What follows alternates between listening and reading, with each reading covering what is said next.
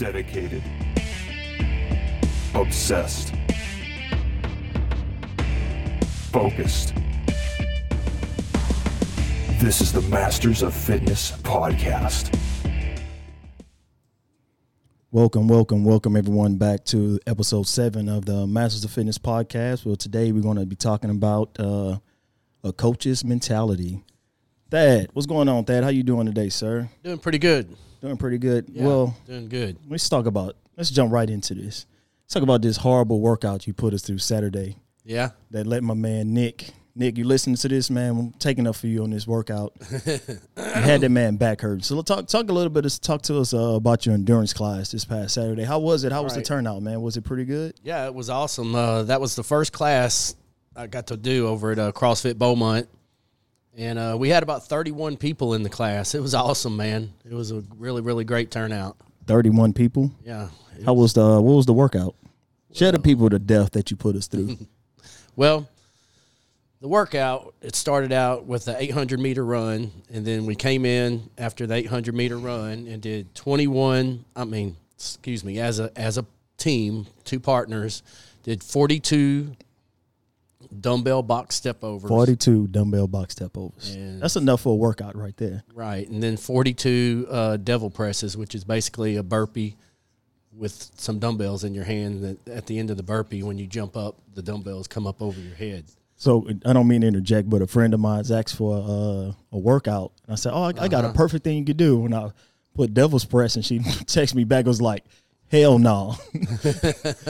Those things are brutal. Right. Yeah, I was walking around during that class watching everybody, and I was kind of hoping I didn't scare everybody off.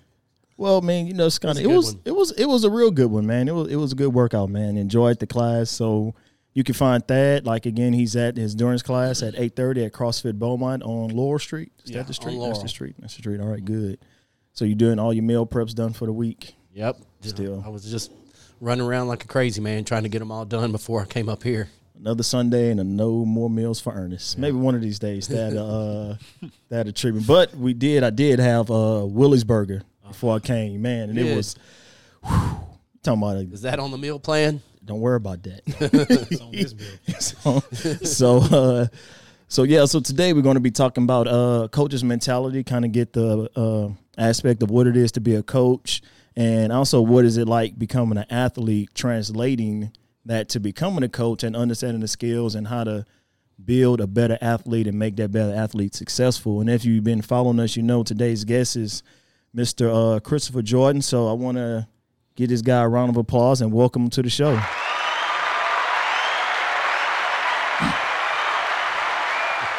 right, that's enough of that. Chris. What's going on? Jordan, CJ31. As my brother used to scream out at you from the free throw line in the basketball game. So how's it going, man? How you been? How you doing, man? Welcome to Beaumont. Thank you. I saw you kind of jumped in a little early when we talked about that Willie's Burger. That's how good it is, huh? When on the way over here, I'm like, I'm going to Willie's Burger. So. See, we were supposed to go to Crown. That's what was the original plan, was to go to Crown Pizza, but he got out the truck and he smelled those French fries and funnel cake, and you couldn't. It smells like a carnival over there. And so you have to make that detour to but man, so if all y'all didn't know, Crown Pizza has a lunch buffet. All you could eat lunch buffet. We found that out today. Found that out today. All you could eat lunch buffet for $8.99 and a salad. Really? Monday through Tuesday through Friday. Yeah. 11 to 2. 11 to 2. So everybody go check that out. CJ. Yes, sir. So for all the people who don't know you out there in Facebook world, kind of tell the people about yourself, what you what you got going on, what you do, how you get into coaching. First off, I never did think I would be coaching, but it kind of happened. I fell in love with it. Former basketball player, and that's how it just pretty much happened. As far as coaching goes, to get into it with high school, obviously you're going to have to be teaching something. So that comes along with the job. Other than that, it was just kind of something that I, kind of fell into. And I talked to my old college coach, and he told me, figured one day you would probably end up coaching at some point because of, the type of player I was to begin with. So that's how I ended up coaching, and literally made the transition from being a player into a coach pretty quick, and becoming a head coach pretty quick too. So how long were you actually assistant coaching before you jumped in to be a head coach? I was an assistant coach for 2 years. 2 years, okay. For 2 years. And then I ended up being the head coach. Our original head coach took the assistant principal job, and I kind of knew then that I was probably going to end up being a head coach because he wasn't going to be able to do both. So, man, so that's pretty cool, man. That's pretty cool, man. You so backtracking a little bit back to those let's talk about your college days, man. College days. Talk to about those college athlete days. Being a young buck out there on Sam Houston campus. Yeah. How was that? Talk to us about being. How's it like playing D1 college basketball? The whole transition to doing that from high school. Starting off, just before you even play D1 basketball, obviously in high school you play basketball, you play sports, you have fun with your teammates, friends, all that good stuff, and it's more of it's a fun thing. You're doing it out of fun. You're always going to have fun doing it. When you get to college and it becomes almost like a job, you find out if you love it.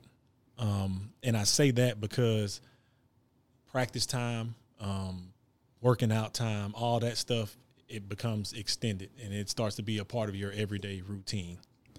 And I remember we was talking to some D1 coaches about my daughter. We was at a camp, and that's one thing they said. They said, if it's not in your heart when you get to college, you'll find out real quick how bad it is, real quick. And for me, I always told myself, if I can make it through the first semester, I knew I was going to be okay. Now, I'm not going to sit up here and lie and say, and I told this to my kid that went to Texas Tech last year. I said, at some point, you're going to hit the wall, and you're going to be like, man, do I really want to do this, or can I just stop and just be a regular student? And you're going to ask yourself that, and you're going to have to make a decision.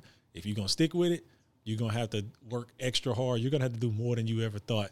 Blood, sweat, literally blood, sweat, and tears. And you're going to think that these people are crazy. Like, why am I doing these workouts?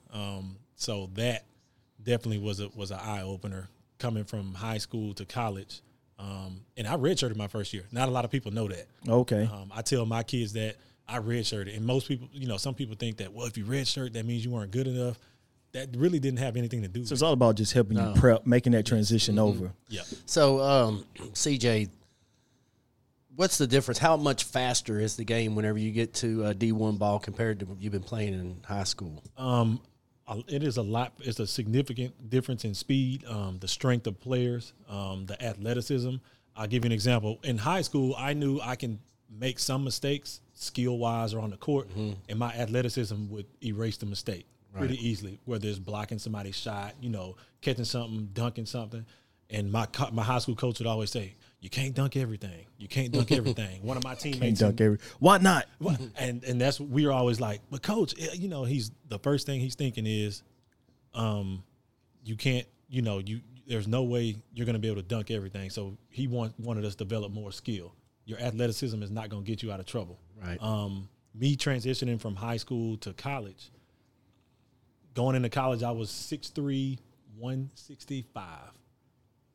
I was bulked. You was paper. I think you need to go to Thad's endurance class to get some strength. Let's say I was ripped up. So one thing, coach, we already knew we were going to implement a plan for me, and it was going to involve weight room for sure. And weight training, we did do it in high school, but it wasn't to the extreme that we did it in college. Nowhere near. And first thing starting off, power cleans. I had never done a power clean before. Never. Look, you saw how that perked up when you said power clean. That boy, he set up good. Our strength and conditioning coach, I find that interesting. Yes, said he wanted to focus on Olympic type lifts, stuff with explosion. Right. You got to be explosive in small spaces as far as a basketball player goes. So power clean, overhead snatch. That was never done it before. Right. And having to adjust to that. Working out, every day out the week, getting up, conditioning 5 in the morning, 5:30 in the morning. It was a huge difference as opposed to in high school where it's kind of like, you're doing stuff, but it wasn't every day. Literally, your 8 hours out of your day is going to be dedicated to your sport. When you stepped out on the court for the very first game, were those guys running around faster than you thought they were going to be? Yeah. I'm be honest, yeah. You run across a 7-foot guy. In high school, I probably saw one 7-foot person. One. That we actually played. But in college, the first game, 6'11", 7-foot guy. And it's like, whoa, you know. Yeah. It's just, you know, it's a learning process, figuring out how to play the game smarter and not harder. And it was, of course, you know, with me being my size, I knew that I was kind of a step behind. And it was going to take, you know, you're going to have to really put in the work if you want to be able to get where you want to be. So that was my thing, trying to get stronger. I knew I can get through the class part, but getting stronger, I needed that redshirt year to be able to physically mature. Yeah. And that's what, I can see that. And like you said, always is that negative connotation in regards to getting a red shirt. Yeah. Thinking, oh, well, you redshirting because you're not ready to play. But you see a lot of freshmen come in and are very immature and end up leaving the program because they're not mentally not there. Yeah. So what you said, you come back, what point did you hit where you was like, okay, well, you had to make, what point did you get where you say, what pushed you over the hump to say, okay, this is what I want to do. I want to continue playing basketball at this level and not just be a student? Well, when I got there, of course, I found out athletic scholarship is not a 4-year thing. It's a 1-year renewal. And that's what people don't know. It's like, you know, it's not a guarantee 4 years. Yeah. When I was in the weight room doing stuff, of course, I got stronger. Within the first month, I got stronger. Well, the head coach comes up to you and said, hey, you know, heard you've been doing this in the weight room. That's good. What's your bench press at?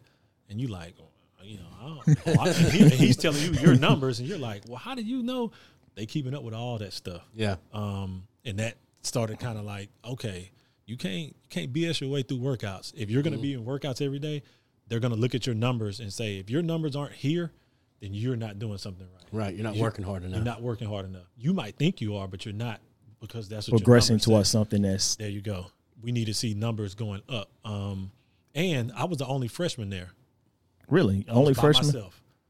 So me being the only freshman, and we had a lot of JUCO guys in that year. Oh, so a lot of JUCO guys got scholarships. You was the only freshman that got one? I was Oh, the okay. only freshman that was on the team that year. So I'm like, okay, the other guy that was supposed to come, he ended up not coming. He ended up going the JUCO route. So I'm like, oh, so who's my roommate supposed to be? What's going on? You know? So I had to stay with an older person. And a part of me is like, man, I'm the kid on the team. All these guys been in JUCO, and they know, you know, they've been through that gauntlet, especially the JUCO route. Yeah, they're ready. And you didn't rough and tumble, didn't been through it. Yeah. I didn't see last chance you. Yeah. Oh yeah. So me coming in, I can't come in at a low level and thinking I can just kind of just walk around and do what I want, because those guys are gonna be right there like, nah, what are you doing? You can't do this. You can't do that. And they're gonna. It wasn't a group of guys that you wanted to get out of line with and be like, man, you don't want to get on their bad side. You know, they'll, not saying that they'll physically, like, you know, kill you or harm, but, you know, man, no, they're not gonna let that happen. So would you say that's kind of like just mental toughness, especially being the only freshman, red shirt and small, skinny kid coming in, all stacked up against you. So that's small school. At that time, I came from the smallest school on the team. Okay. At that time. My graduating class was 53. Wow. So most of those guys came from 4A, 5A schools, and it's like, man, where you from? And I'm like, Hitchcock. And people first thing look at me, Hitchcock. Where's Hitchcock? Yeah, Galveston. Galveston, I gotta just say Galveston. Galveston. Because I'm not gonna say Houston. I'm not saying Houston. Every time somebody be like, "That's near Houston," no, it's not. It's near Galveston. So, coming from a small school, knowing that, you know, you got to come in with a chip on your shoulder. You got to show them that just because you came from a smaller school, that doesn't mean that I'm not gonna come in and compete and work out and work hard. So, and what year were y'all champions? Was that that was not my redshirt year. That was the very next year. Your redshirt freshman year. Redshirt freshman year. See, look at it. Look, that's what they needed. They needed you there to win that championship. I was a great practice dummy my freshman year. Scout team was awesome. Hey, but that's what kids don't understand. You go to these schools, these D1 schools, and you play your part until it's your time to shine. You can't go there asking for a handout because, like you said, you get there, you was probably the big fish at Hitchcock. You was the man. Coming from a small school and getting to Sam Houston, you got guys like, I'm from 5A school. I'm from such and such Houston. I'm from Arkansas, Louisiana. Yeah. And it's like, okay, nobody care about his kid. What is his kid? What is that? You come from a small school. What are you doing here? Like, what's going on? So knowing that and knowing kind of what it takes, being that coach who actually went through the gambit of like redshirt freshman year, been owning freshman year. How do you translate that to your guys that you coach now? Ooh. And are they receptive to it? Yeah. That's a tough one, especially with the kids that I have now and just the kids in general these days. I think with the Instagram videos and the highlight videos that you see all the time, they see the end product of what a guy's been doing. And they don't get a chance to see. They see the destination and not the journey. There you go. They don't get a chance to see that, man, that guy was working in the gym hard. That guy he wasn't the best guy at first, but he became the best person through working hard and not, taking anything for granted. Trying to get them to understand that you can come from a small school and still, you can still go somewhere and play and be good at it, but it might be a little bit harder than maybe the guy that came from this school. And it always, I use the example, somebody told me it was like the 5-star versus the 3-star example. Well, a 5-star guy that gets recruited, maybe he goes to that school and because he's always had everything handed out to him. Yeah. He tends to be a little relaxed, real comfortable. Yeah. The 3-star guy comes in and he's like, and I had to fight just to get here because everybody said I was a 3-star athlete. That it wasn't going to make it. It wasn't going to make it. So now he can come in and actually pass up the 5-star because everything that 3-star has always wanted has always been, I got to take this instead of here, you can have this. So how do you get away from that? Like with the instant, because like you said, we live in a society where it's instant gratification. Yeah. Like we want it right now. People not out there grinding, working. And so is it, I guess you say they're not as receptive, but does it get you frustrated or you just like? Yeah, it definitely does get frustrating at times, especially with the young group. The group I had this year was very young, and I knew that. Maturity-wise, they just were very young. And my senior starter that I did have, or starters, were smaller guards. So it was a little bit, a little bit harder for them to get across to the younger guys. And you just have to be consistent. I have to always consistently show them stuff and literally break it down from ground zero and build them up and show them this is how you get this done. Even if it's in film session, that's when I try to do it the most and not try to embarrass them, but I light into them the most at film session because during film, the film don't lie. The eye in the sky, the eye in the sky doesn't lie. And it's funny that you say because that's what even in the world of CrossFit or just fitness, like me and Thad have talked in here, record me running or squatting, like. And you thought you went below parallel, but the film don't lie. It's there. It's cut and dry. You pick up, you see those bad habits, and you see those tendencies that you may show that you're not working on in practice. Yes, and that's the thing I have to try to carry over to them. Once we see it in film and we break it down, now let's take that breakdown into practice and figure out how to better that breakdown, how to get away from doing the same thing over and over again. And some of it comes from them when they see the highlights. Yeah. Oh, I want to try this. Oh, I can do that. And I'm like, no, just stay within yourself. If that's not a strength that you have, if you're not a above the rim player, that's okay. You can be a below the rim player because you can do other skills or strengthening other skill sets that don't require you to play above the rim. And trying to get them to understand that it gets across to them, but sometimes they have to learn trial by fire. Yeah, learn the hard way. When they mess up, go sit down on the bench. Don't. And I tell the assistant coach, you go tell him why, because he don't want me to tell him right now. I'm the bench. So give us an example of a CJ lighting into somebody at the film room. Because I've been knowing you for a long time. You're pretty a low key, mellow guy. I can't see you getting fired in too. Man, we're in man-to-man defense. Guy goes and scores.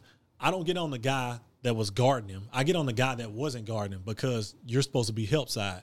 I ask you, where you supposed to be at on here? I was there. That wasn't the biggest pet peeve. That ain't my man. Ooh. I understand we're playing man-to-man defense, but you're not guarding the man. You're guarding the ball. Trying to get them to understand that. And I asked them, on defense, do you guard the man or the ball? And usually incoming freshmen or young guys that don't know how to play man-to-man truly, they say, oh, I'm guarding the man. It's like, so if your man's in the corner and the ball's under the rim, you just going to leave the ball under the rim? You're going to stand in the corner with them? So they always would, they argue me up and down. I wasn't right there. I swear I was here. So I have to literally put the film in slow motion. You more the analytical guy. Let's. I don't need to cuss you out. I don't need to do it. Let's break it down and show you where you need to be. Yes. And now tell me if I'm crazy. Is this you? Are you that number right there? Yes, sir. That's why I tell him, well, what the hell are you talking about? Why are you telling me that you're not here? And they'll try to – sometimes I've had guys go back and forth, and I don't mind that explain to me. I want to hear your explanation. Yeah, that's fair. Because that's fair. You might have a valid A explanation. valid reason, yeah. But most of the time, no, sir. No. Just don't do it. Don't do it. Yeah. We're trying to break bad habits. And younger guys have to see that on film, and you have to get on them in a practice setting. I've tried not to get on them in a game setting so much because younger guys, they will mentally just kind of just shy away shut from down it. or Yes. Yeah. So, kids these days they're a little different. Oh yeah. They can develop attitudes pretty bad. Mm-hmm.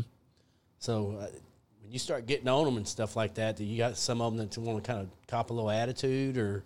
Yes, I dealt with them. The guys that say I call them, "It ain't my fault," or "That wasn't me," or just always have to get the last word in. Right. And I tell them that when I'm talking to you, when you hearing me, you're hearing me. You're listening to respond instead of listening to understand. Mm-hmm. why I'm doing this. Yeah. There's always a why behind what we're doing. I tell my parents it's always a method to the madness because the parents, man, my son just said that you just ran him this, blah, blah, blah.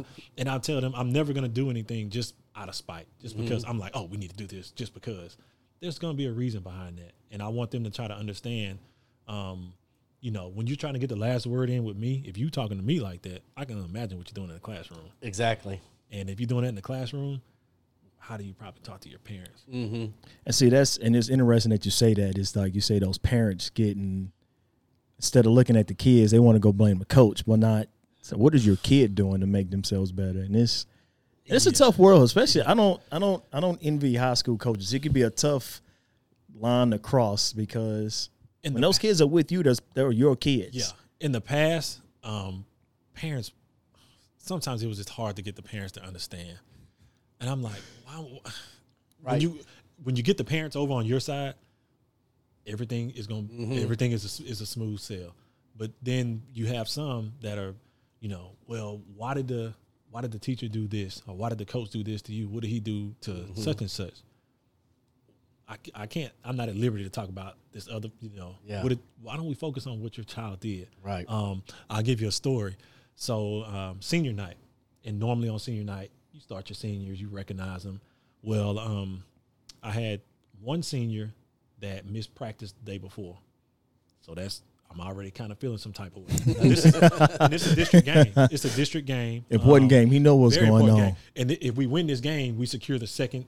We end up tied for first place, but the second seed. Yeah. If we lose it, that could bump us down to the third seed, and you probably don't want to see the team you're going to have to play in the playoffs in the first round.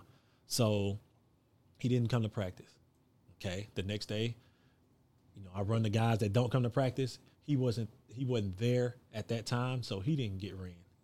Now, shoot-around comes around, and he has a class during shoot-around, which I understand because he had to take a chemistry class. Well, the teacher lets him leave chemistry early and come to shoot-around, or if we have a game day or whatever we're doing, she lets him come.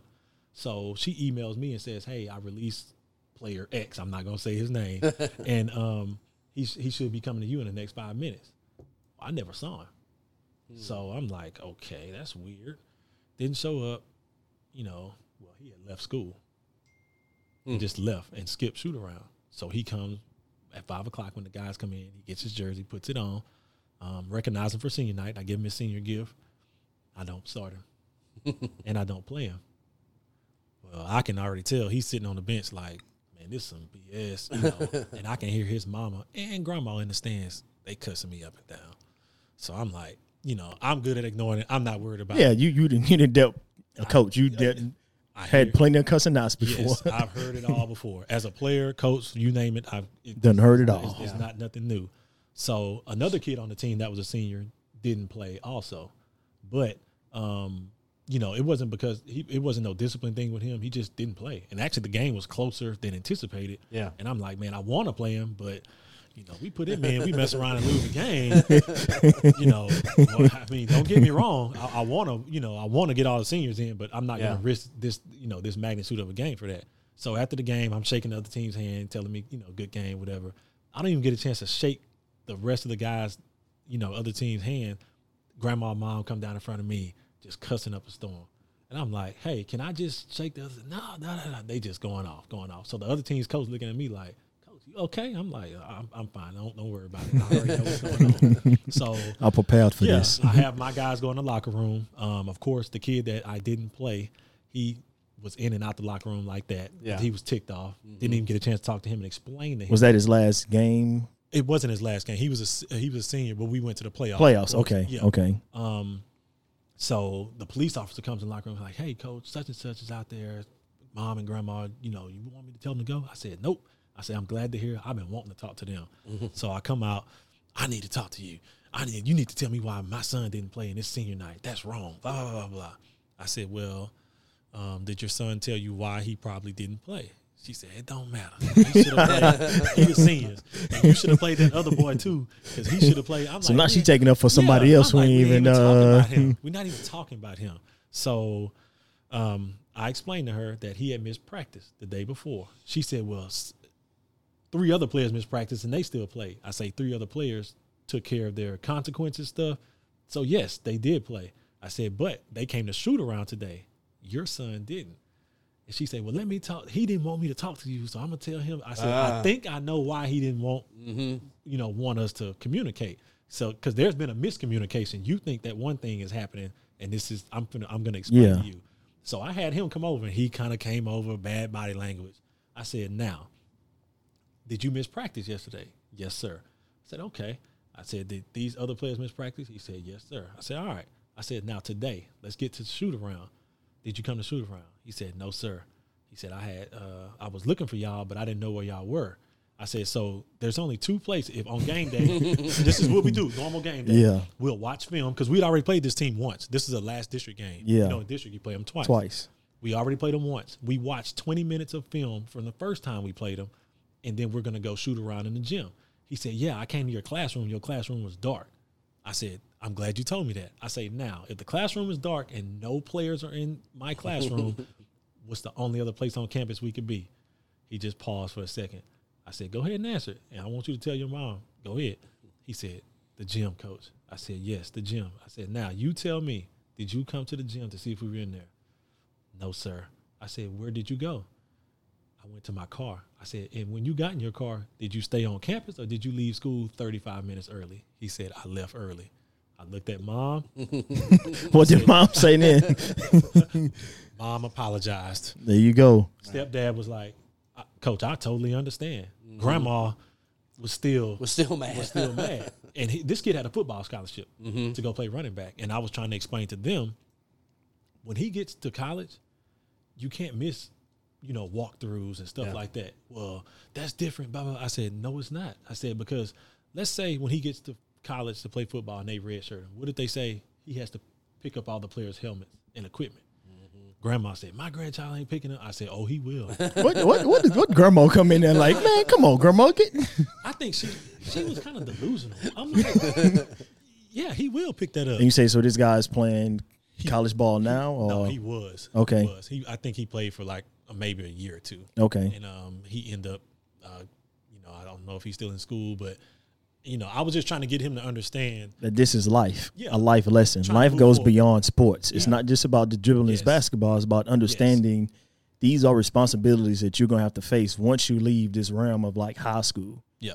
And even though he was a football guy, still, this is very similar. In college, you're going to go through the same things.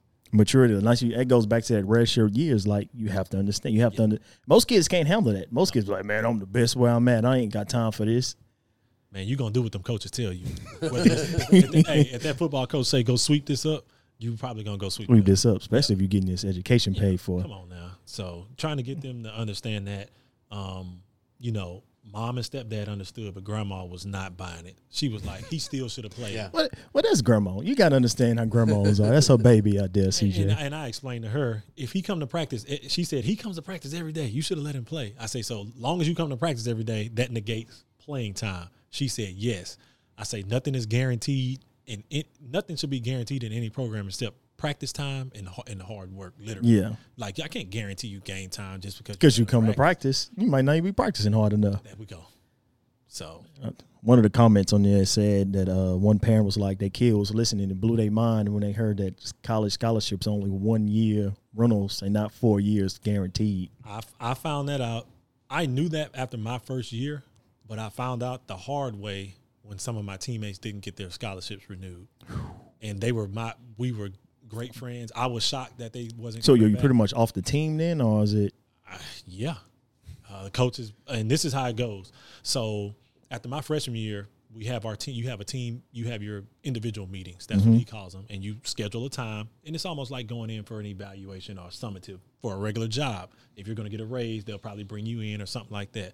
So coach brings us in one by one, bring me in. He has my file. He pulls a file of papers out. I'm like, man, what is all this he got? Well, those are numbers from weight room, from when you started the beginning of the year.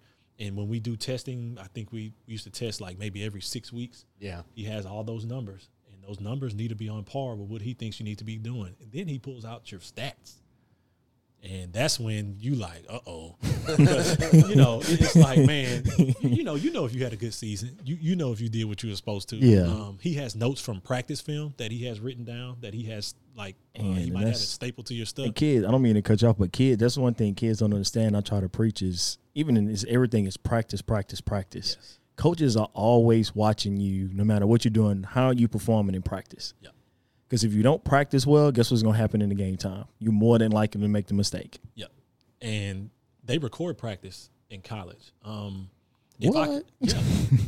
You break down practice film. I'm like, damn, we got to break down practice film too.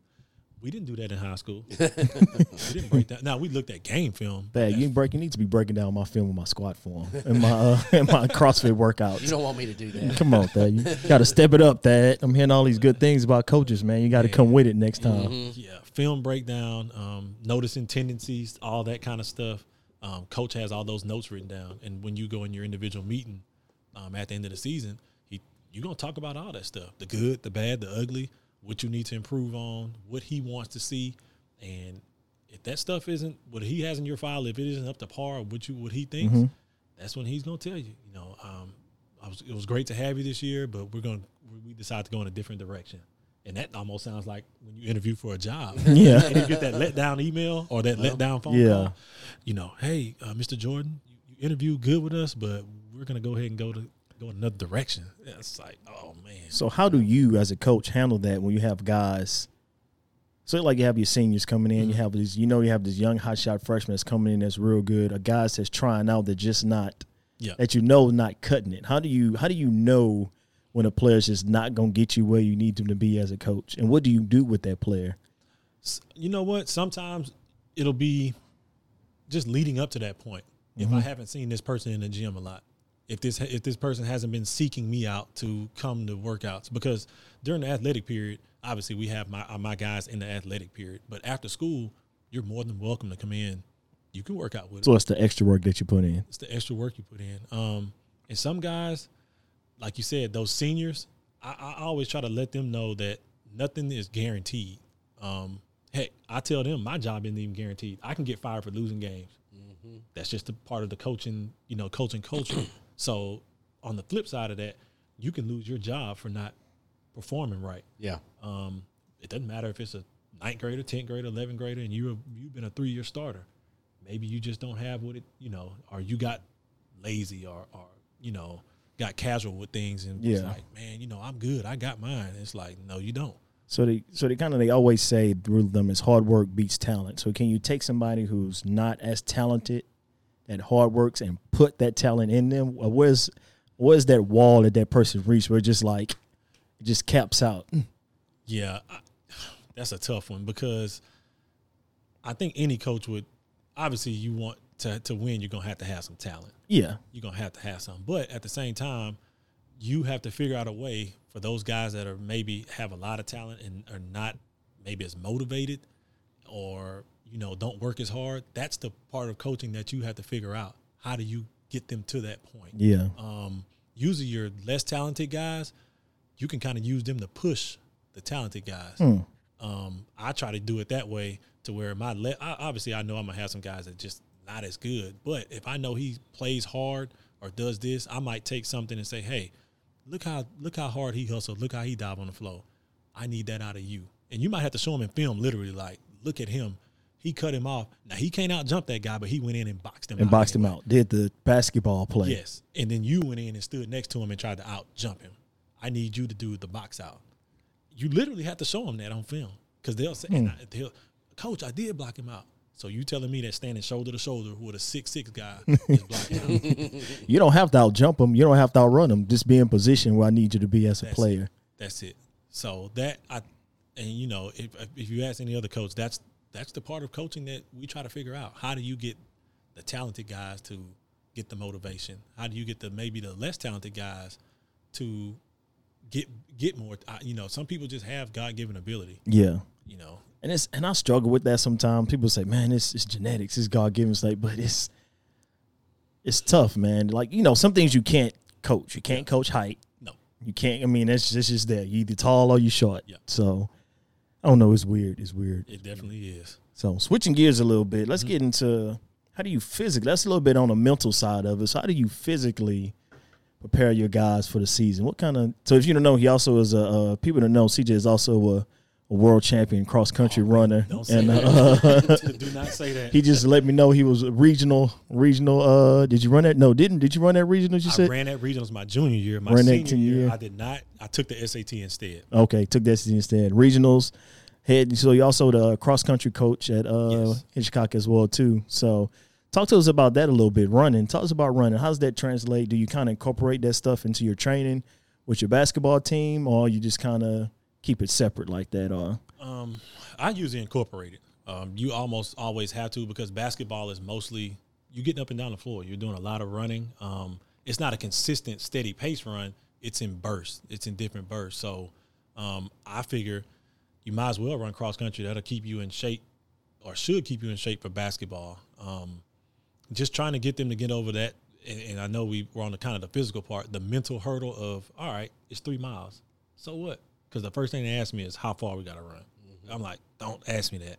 Just you know, that's like a big pet peeve. How much we got to do, or what is this, or how much, how many? I'm like, don't worry about it. Just do it.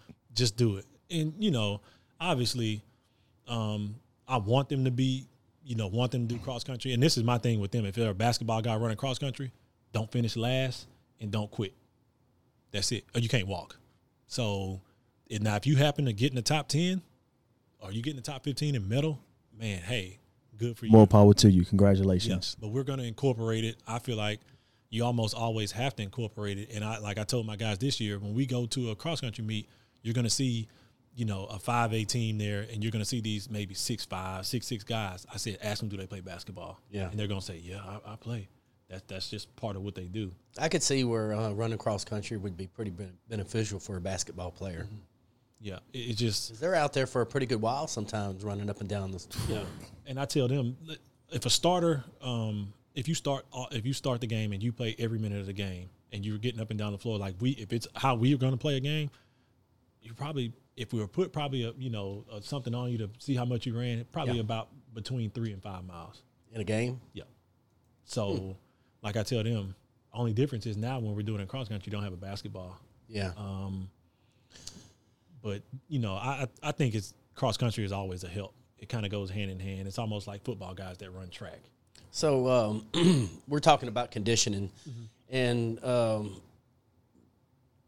one thing that everybody knows is these days with the way electronics are, these kids will literally sit around from the time they get out of bed till it's time to go to bed and play on electronic devices, sit there, watch an iPad, play a game or whatever. And I see these kids doing it all over the place, and it drives me bananas because it's not that I'm mad at them for doing it. I get worried. I'm like, what are these? What is this? Get outside and get active. Kids, Yes. Physically, So that's my question: is do you feel like, or have you seen where these guys come in to start the season or something like that, or just out of shape, preseason, out of shape from sitting around playing on these things all the time? Because it's an epidemic. Yeah, we do. It is. I agree with that. We do have a few guys that come in, and I'm like, man, I haven't seen you as much this summer as I thought I would. Where you been? Oh, I've been at home, but I've been playing basketball. No, you haven't. No, you haven't. Because I tell them I don't live that far from the school, so we're usually trying to get in there all the time. But the guys coming in out of shape, and I explain to them that's probably one of the worst things you can do as a basketball player. Football, you can kind of get away with it depending on what position you play, because you can, with the way their season is and their practices are, you can kind of work your way into that. And in football, there's a lot of you stop. You do a play and you stop. So basketball is like a constant up and down. You're going up and down. Exactly. You getting, especially depending on what kind of philosophy you have as far as team philosophy goes, or what kind of game you. Your coach is playing. We're up tempo, so like I tell them, we got to be getting up and down. We're not the biggest guys in the world, so that's why you say that cross country and coming in shape, ready to go. We don't have 3 or 4 games for you to get ready. No, we don't have 6, 7, 6, 8, studs that jump out the gym, and that's not us. So we have to play to our, tell them we have to play to our strengths. We're going to be full court, man to man, probably going to press some, and you're going to get tired. That's part of it. But our cross country should develop us to where, in normal situations, where when other teams get tired, we still have another gear that we can hit. Another gear to kick it into. And that's one thing I find when I run. Even when I run, it helps me better at CrossFit because, like me and Thad talked about the other day, it teaches you how. It's not necessarily about running fast or getting better endurance, but it's more the mental side for me. Yeah. To where, like it teaches you to keep going and don't stop. Because once your heart rate get up to like 140, 150, your mind's like, okay, I'm comfortable. I want to stop. But running teaches you keep going. Yeah. You got that extra gear in your mind. You limiting yourself. Yeah. So. Yeah. No, I totally agree. So trying to incorporate the cross country with them, I'm going to have more guys on the team this year with me having so many guys in all season. I'm interested to see them compete in cross country. I just want to see them compete. That's another thing. Cross country, just, some guys get out there and they run and somebody's running next to you, and you might not even, your times might not even be better than him, but just because he's running next to you, it's going to push you that little bit more. And that's what I want. I tell them that's all we want out of that. If you happen to get to regionals, so be it. Just don't finish last and don't quit. And don't let no lineman beat you. Don't do that. Don't let no lineman beat you. So, tell me since you're conditioning stuff, what are some things that y'all do as far as conditioning, trying to just developing that and getting people to break through, or getting them to take that extra once they think I can't do it anymore, I can't go anymore, and y'all can just push them more. Well, as a coach, that can be hard sometimes. You're dealing with their personalities also. Yeah. So you got to learn who you can push. But a lot of them, I just go up to them. I'm like, come on, man, we got a lot of time. They want to turn around and look at the clock. But see, that goes along with what you're saying, CJ. It's like our mind wants to know when the end is. Yeah. So when we know what the end is, we know how much effort we need to put into it. So if I know it's a 10-minute workout and I got 8 minutes to go, it's like, okay, I could coast for these last 2 minutes because we almost done. Yeah. I usually tell them, look, don't even worry about the clock. I'll tell you when the workout's over with. You just keep going. It shouldn't make any difference, what part of the workout we're in. You should be going about the same speed the whole time. If that makes any sense. No, that's right, because I'll be ready. Even when running, like you said, I want to get my, once you get that 2 miles, you get to that 2 miles, then you shut your mind off. It's like, that's all I'm running there is 2 miles. I already told myself that's what I was going to do, as compared to when I just get out there and run. Yeah. When I run, I'm just running. I'm just going to run to shit till I get tired or tell the sun, tell me to go home. Then I usually get more of my run from there. So, okay. Look, man, you send everybody to get the class, get Hitchcock Bulldogs in a bus, and you come down and you visit that at the endurance class, and he'll get them in had them all. Had them Coach, we don't want to come back here no more. Well, y'all get your ass back in there. now you want to run cross country. Yeah. So run them through Thad's class, send them out here, cattail march on Thursday, and endurance class on Saturday, they'll trust me. They'll want to do some. I'll whip them into shape. whip Looking 'em at in me, Coach, can we just I just want to do this. No, y'all, everybody come on. You see that 3 miles, the 2 miles that you run? Now let's do some cleans. Let's do some some jerks. Let's come in off that run and grab that barbell. Grab that barbell. Oh, yeah, they would be dead. They would be dead. I already know them. So that's the conditioning part of it. And let's talk about this is my repertoire, the strength. Oh, How do you get these? You mentioned you like clean. No, me and you talked about cleans and snatches and stuff like that. all the stuff that you do, like you do the overhead stuff. I used to have to do all that stuff. And trying to explain to them, getting them to understand, because this is what happens. Coach, we gonna hit the weight room. I'm like, yeah, I'm trying to be dunking. I'm trying to be dunking next year, and that's their number one thing. I want to dunk. And I tell them, I don't want y'all to be dunking. I want y'all to stop somebody from dunking. How about that? Yeah. But no, on a serious note, I think getting them, and a guy that I used to not train with, but he's a trainer. He trained kids. He said getting them to get through a full season. Yeah. Train them to endure a full season of basketball. Endure not just a full season, because a lot of kids play during the season. As soon as the season's over, they pick right up with AAU basketball. And some of them are always nicked up, just little, ragtag injuries. Like, dude, if you were conditioned or strengthened to, endure and finish a full season, you would be capable of doing that. So the first thing I look at, obviously, I like doing the Olympic lifts. I want them to be explosive, working on getting their flexibility, opening their hips up, because I got a lot of guys. Man. Oh, man. Yeah. Well, that comes with the whole sitting down thing. Yeah, it's tough. Opening the hip. That's what we talk about all the time at that. What number one reason you see people have back trouble? Yeah, it's tight Hips, tight hips. I got tight hips. Open your hips up, man. I tell them that, and they're looking at me like, what you mean? And I have to literally, demonstrate. If I'm 6'5" and I can get down like this, you got to be able to get down. Mm-hmm. When we're doing squats, they want to start putting weight on, putting the plate on. Like, I need to see it. Please. They want to do that quarter squat. Yeah. Oh, coach, I didn't got 500 pounds. Man, sir, you didn't even break 1 inch. No, none of that counts. And I know somebody else that'll do that sometimes. Hey. Thad always, get down lower, Ernest, get down. I say, man, leave me alone. Thad, I done 100 now squats. I can hear my strength and conditioning coach. Jordan, you gotta get low. Drop your But hips. and you right there. When you have the good coach that tell you that, you hear those mental cues in your head. You're like, okay, let me get lower. Yeah. So getting them to understand, first off, what they're doing in the way, because some of them they don't lift like that. They might come in every once in a while on their own and just do some basic stuff, and they ain't even doing it right. So first off, I got to get in there and show them the proper, some of the proper things, just from the basic lifts, from squats to cleans to bench press. I have to show them literally, and I have to do it myself to show them this is what we're looking for. If you can't do this at this weight, drop the weight. Yeah, There's exactly. One of my buddies that I worked out with, Herb, don't ego lift. Ego lift. Ego lifting. Yeah, And I tell them, that's true. we don't need ego lifts in here. I'm not worried about you being the strongest man in the world right You now. got to check that ego at the door. There we go. So as far as them building up strength and stuff like that, I try to do we do a lot of high rep stuff. Especially if we're gonna do lower body, I'll do some high rep stuff. Upper body, I don't do as much high rep. We mix some bench. I had them do a lot of dumbbell work. Trying to do stuff like that. It's gonna be high rep. Yeah. And I'll try to do rounds, like a round of 3.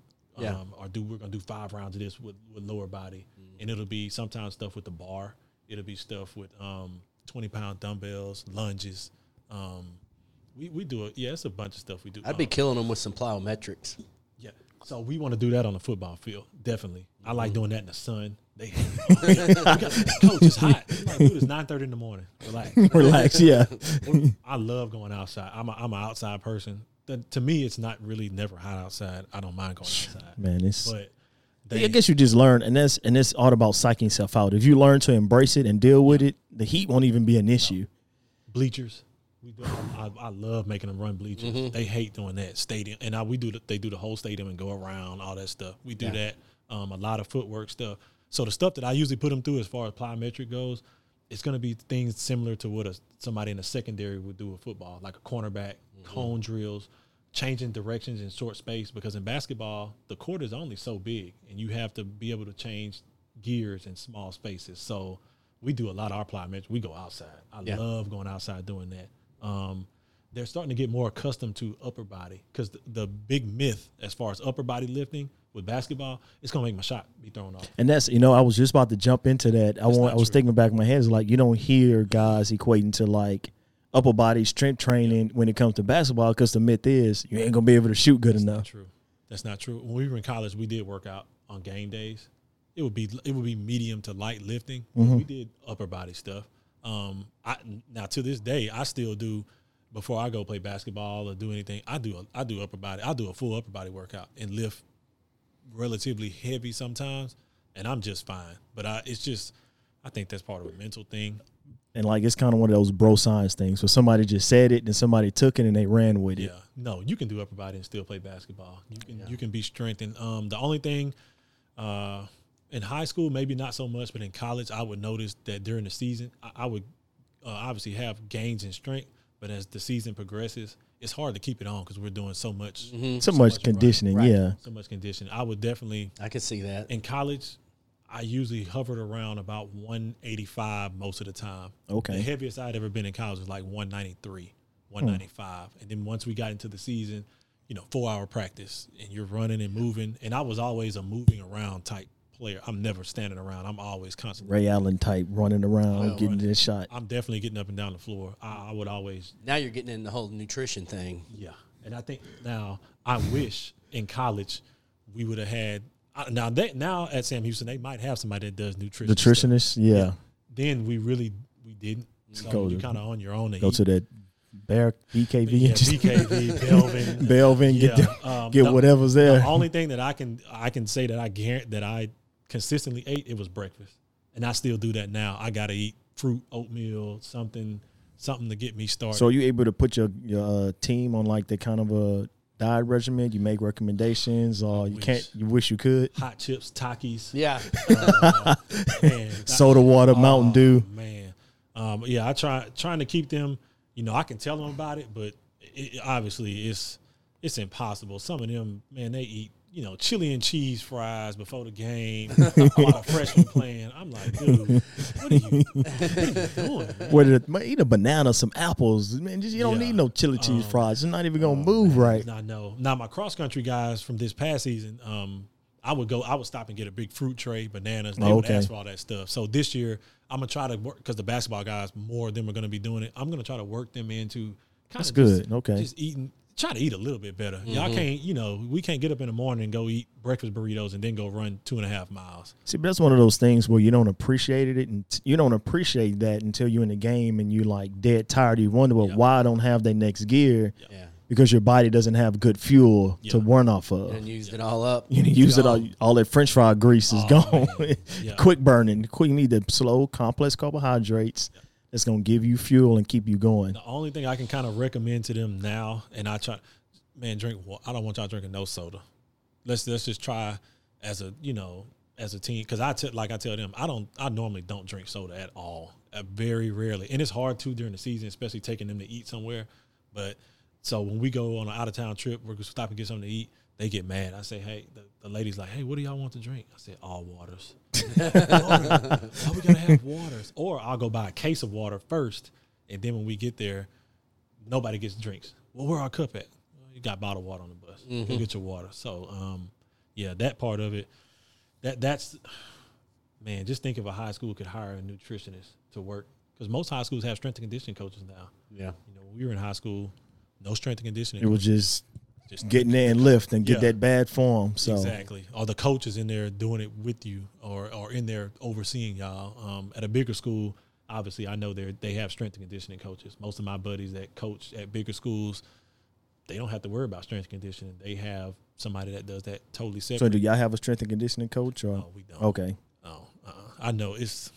Man, the cost of I don't even want to get into that part of it. Yeah, we don't want to get you into politics of the district and I don't want to know what that has to do with. hiring stuff. So no, as far as the strength goes, as far as us, I usually try to. Obviously, I'm going to have to show them how to properly lift and let them know it's kind of a building block. You're not going to start off, lifting 500 pounds, and you're going to have to work your way to. Why not, coach? Man, because we don't have steroids available.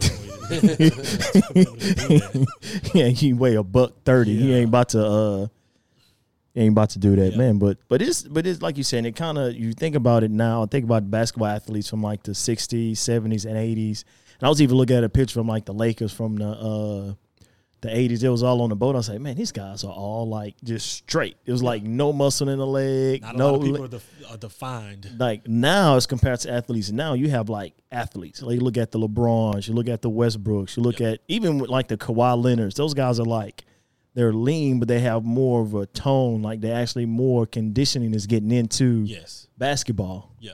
Where it's not just go shoot a bunch of jump shots and And they're probably working out. Think about the strength and conditioning, just the technology that you had to be able to measure different numbers and different things. Yeah. They're able to do that.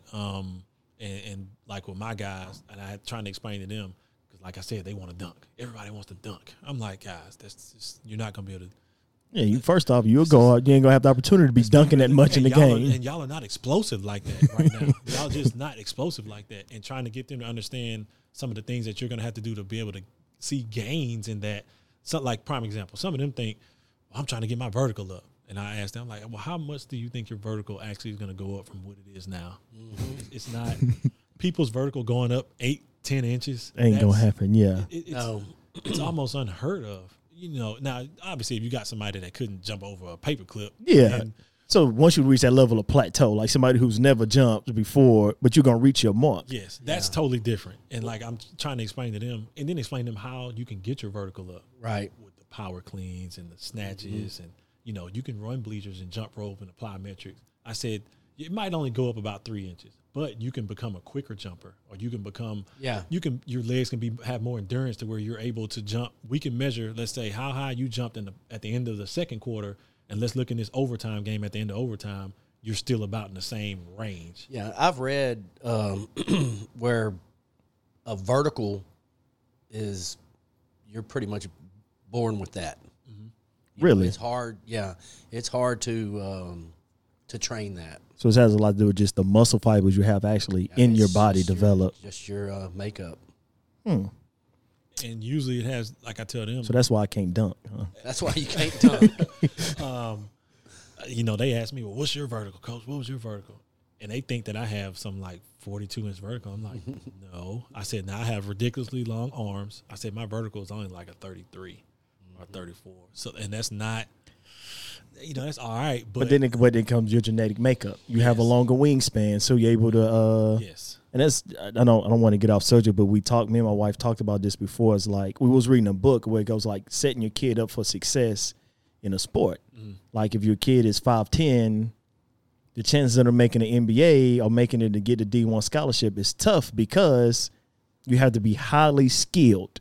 Yes. You have to be highly skilled at that age as compared to what you could easily translate to a football player, even Olympic lifter, or even somebody in gymnastics. You couldn't do good in gymnastics because you're too long. Yeah.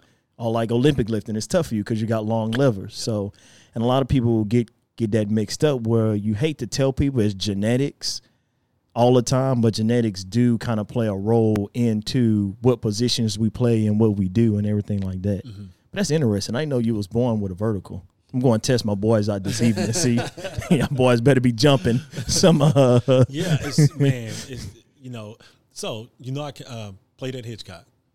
My teammate was the guy that was on the and one. This guy that he could do, what was it, 720? Yeah. This guy would jump, spinning around the air, 720 degrees, and dunk a basketball. Now his vertical. Just imagine that. I can't spin around right now 360 degrees without getting dizzy. Yeah, I'd fall down. Yeah.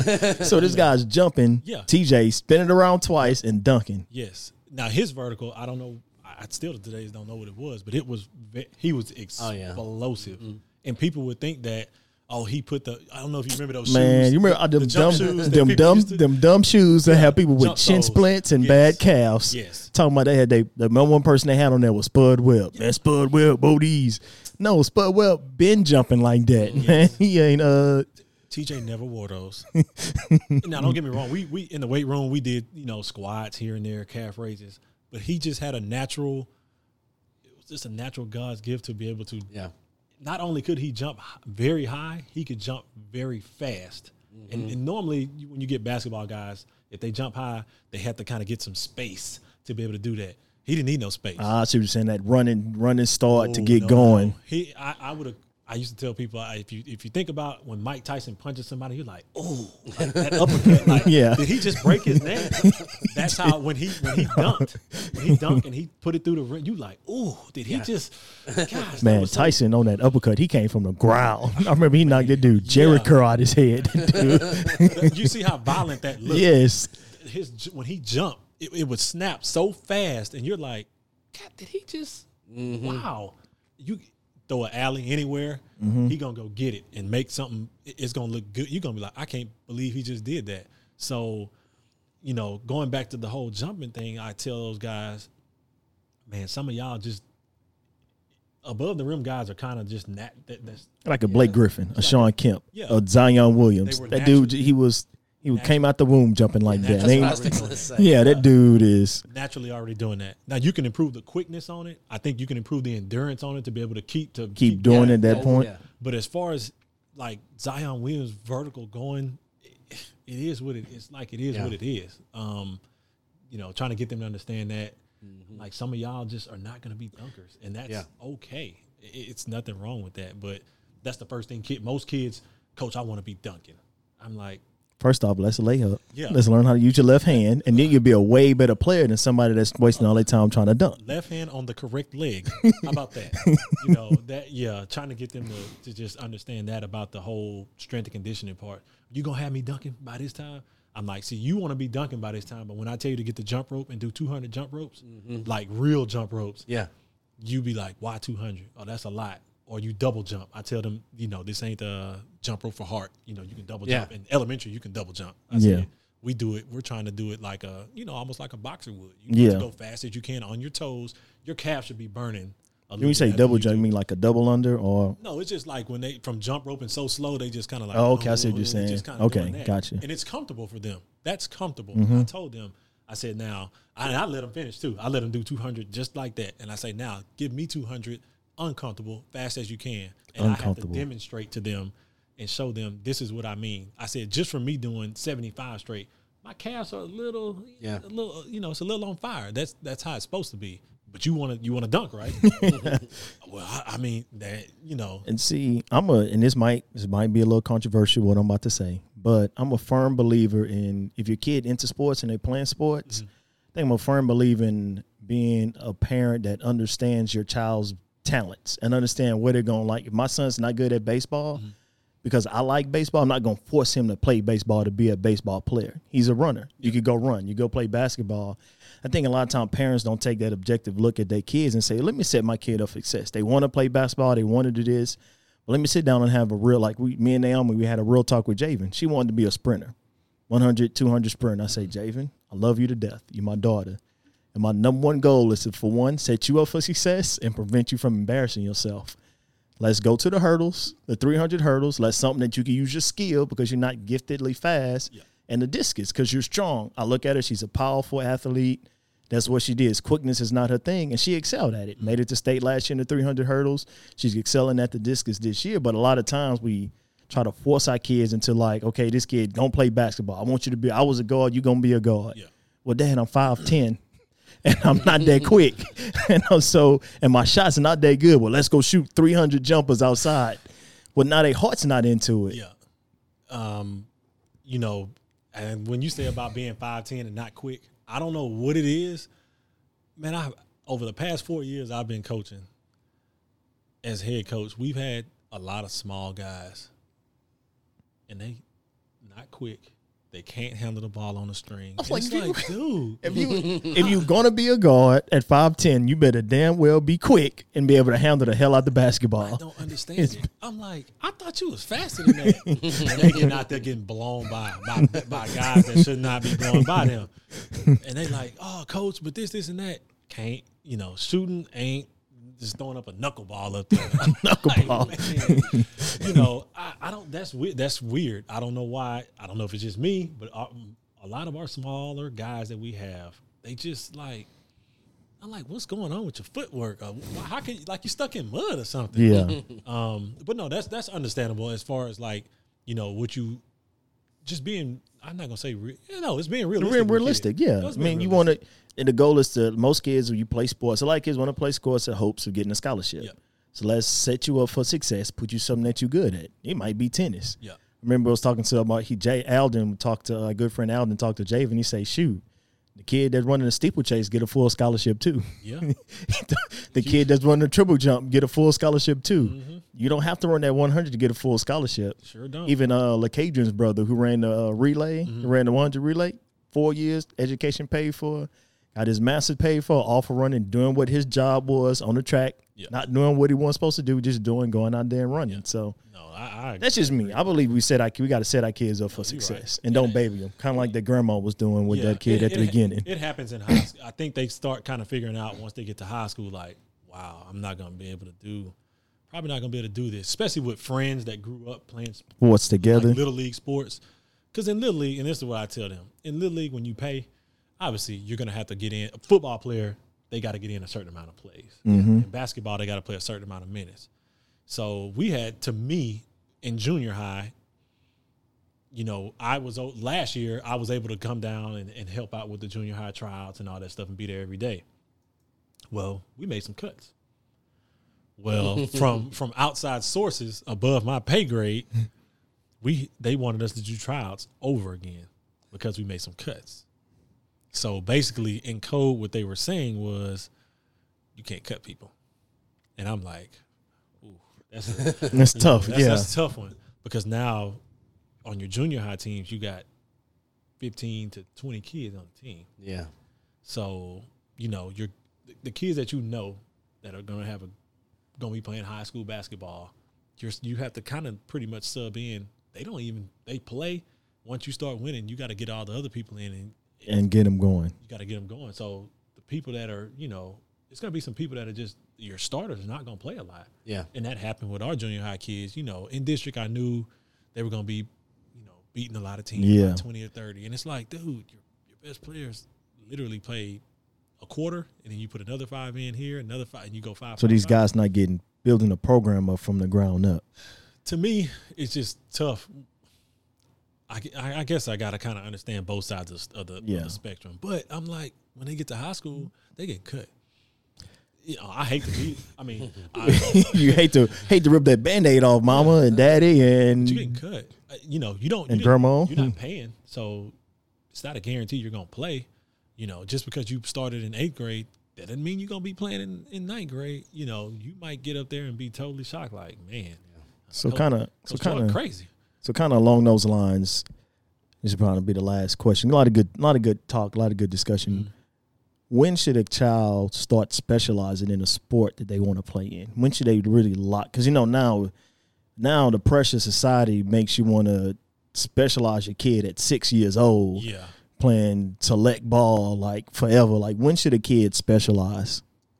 I think first off, you got to figure out, what does your kid want to do? Because not what I want to do. What my kid wants to do. Because what I want you to do might be totally different than what you want to do. So, like with my child, she was doing a lot of gymnastics, and y'all remember, like, I missed the Battle of the Pineapples one year because she did gymnastics. So I'm like, told her mama, she want to do gymnastics, I'm all for it. But as soon as she say she don't want to do it, and you still taking her, that's a problem. So first off, we need to figure out, what does your kid want to do? To me, at an early on age, especially with your two sons, man, it's all fun. That's what, and that's kind of, but it's fun. When you get out there and these dads are like, man, got hitting coaches, got on. We're like, man, what are y'all doing?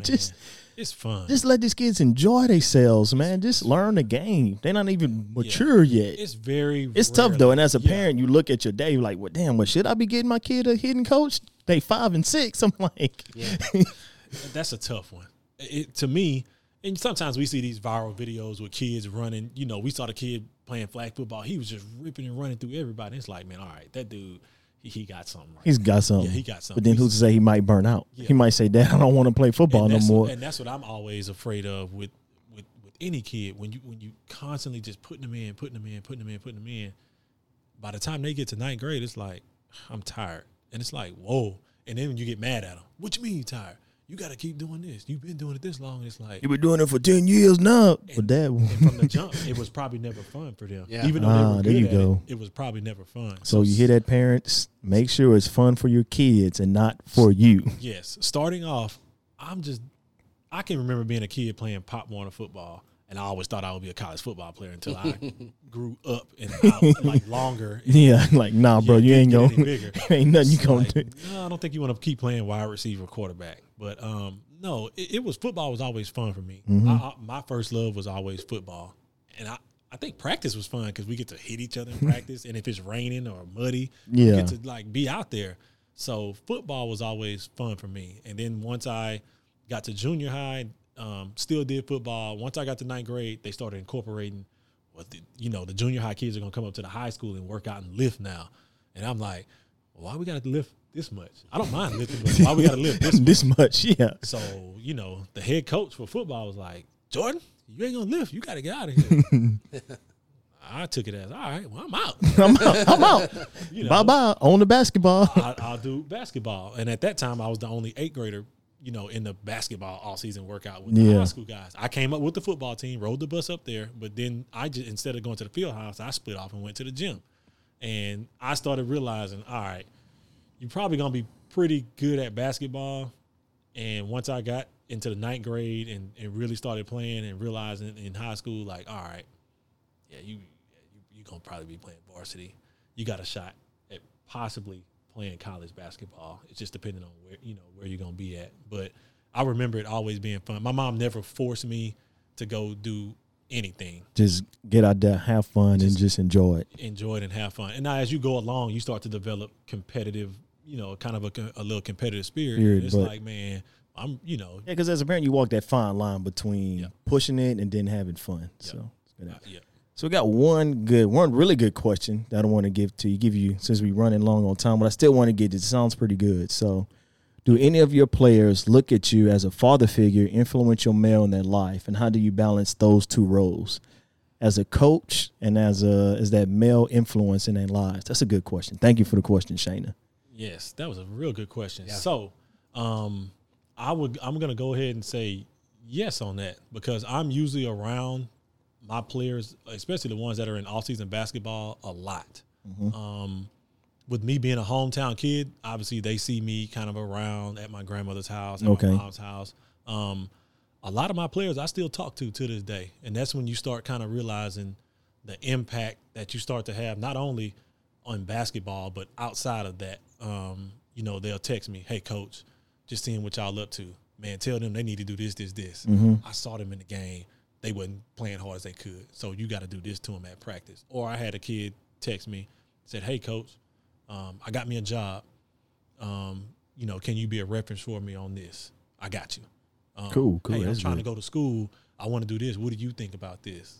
Well, son, I think you should go this route. And try So it's this. not just when you're on a team, but that relationship continues throughout the duration of their lives sometimes. And I'll get the ones that I was real hard on, very hard. And But see, kids don't understand when you hard on them, they don't appreciate it then until they're down that line and say, "Oh, this is what Coach Jordan meant." And that Then you do that Tiger Woods fist pump when they call you. Yes, you got it.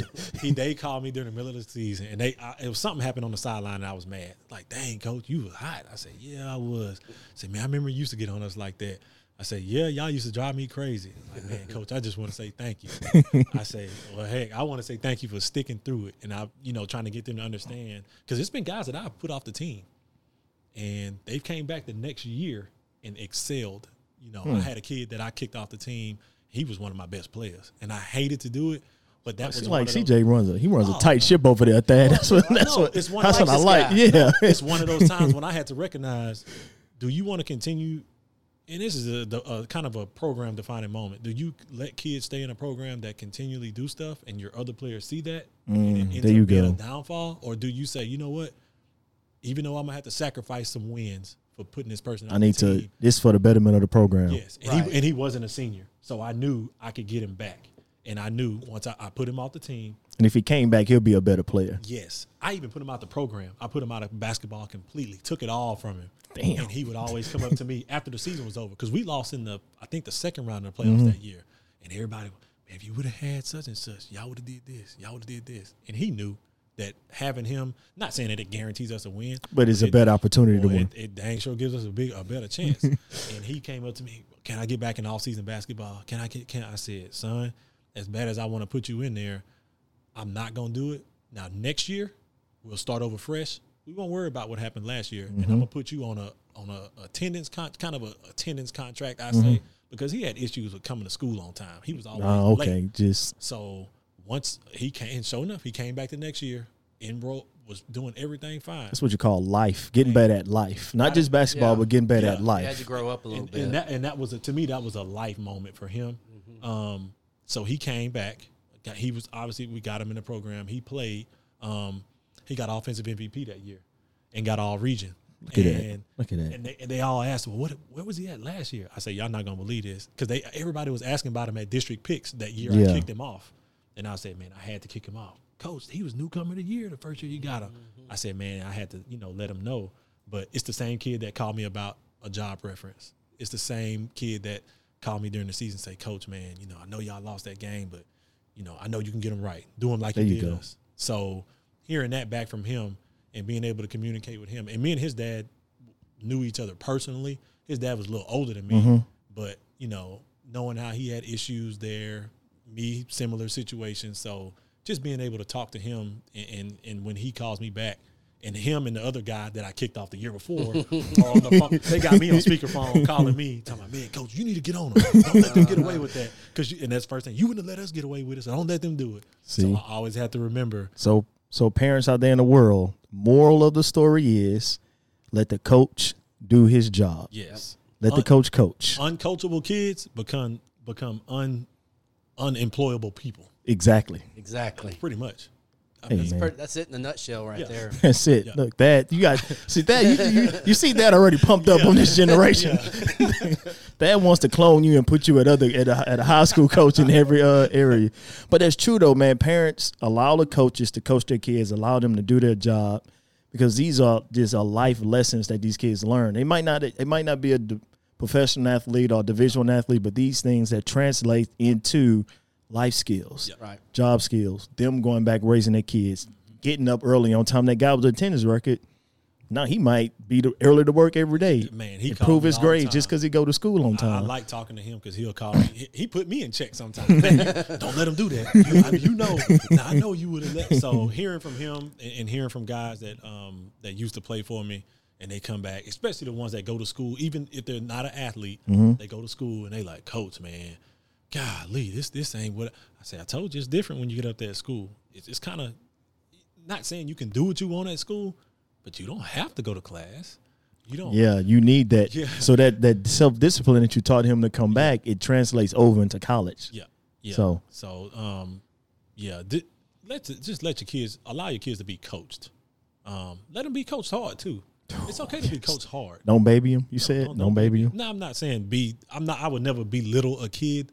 It's different between belittle and coaching and hard coaching. Yeah, I'm going to be hard on them, and especially the kids that I had in my class. I had some of my players in my classroom. Why are you always hard on us than everybody else? I say that's just the way. That's the way it is. Yeah, that's the way it is. You're an athlete here, so we all know who you are. So when you do something, we know. When they do something, we might not know about it. Yeah. So good stuff. Man, that kind of went by quick today, man. It does not feel like we're gonna. I told you, so you come in, CJ, you get to. Oh, he was worse. Said, man, we got to get. Say, no, why? Don't worry. When you get in there, you get to talking, just trying to talking about life and what you do. It goes quick, man. It definitely went quick. We definitely have to do round 2 once we get our fourth mic set up and get good Alden in there and have a good debate. Yeah, we man. need the state championship. The state championship coach Alden Lewis. I want to hear about their state championship. So guys. Out there in Facebook world, make sure you get on Alden Lewis and tell him he need to come hop on our show, and he's been called out officially. So, yes. Yeah. So, well, thank you, CJ. That was a lot of good stuff, man. Appreciate it. A lot of good stuff on athletes, parents. Make sure you listen. Good one to listen to, parents. Good one to listen to. Allow your kids to be coached. And CJ31, appreciate you coming on the show, man. Yes. Welcome to Beaumont, Southeast Texas. You got to give him a good round of applause on that one. And once again, guys, you can find us on Masters of Fitness podcast on Apple iTunes, Spotify, Podbean, Google Play Store, wherever you can get Where we could get a podcast, you can find us at. Thad, what's your Instagram? Where can they find you at on Instagram? Instagram's at King Thad. At King Thad. So go follow Thad at King Thad. He puts a lot of good stuff out. Check out his endurance class, CrossFit Beaumont, 8:30 every Saturday. And also we do the runs at Cattail Marsh on Thursdays at 6:30? 6:30. Thursdays at 6:30. You can find me at Instagram at EJ_Doyle. I don't do any cool coaching, but if you just want to see some cool looking workouts, Some good workouts, definitely. Some good workouts with me with my shirt off every now and then. I'm not taking my shirt off. Then you can follow me there. But once again, thank you for listening to us. Go download the show and follow us on also YouTube as well. We everywhere. Wherever you get, we all over the place. So thank you once again for listening, guys. Cue the cool drop. Drop.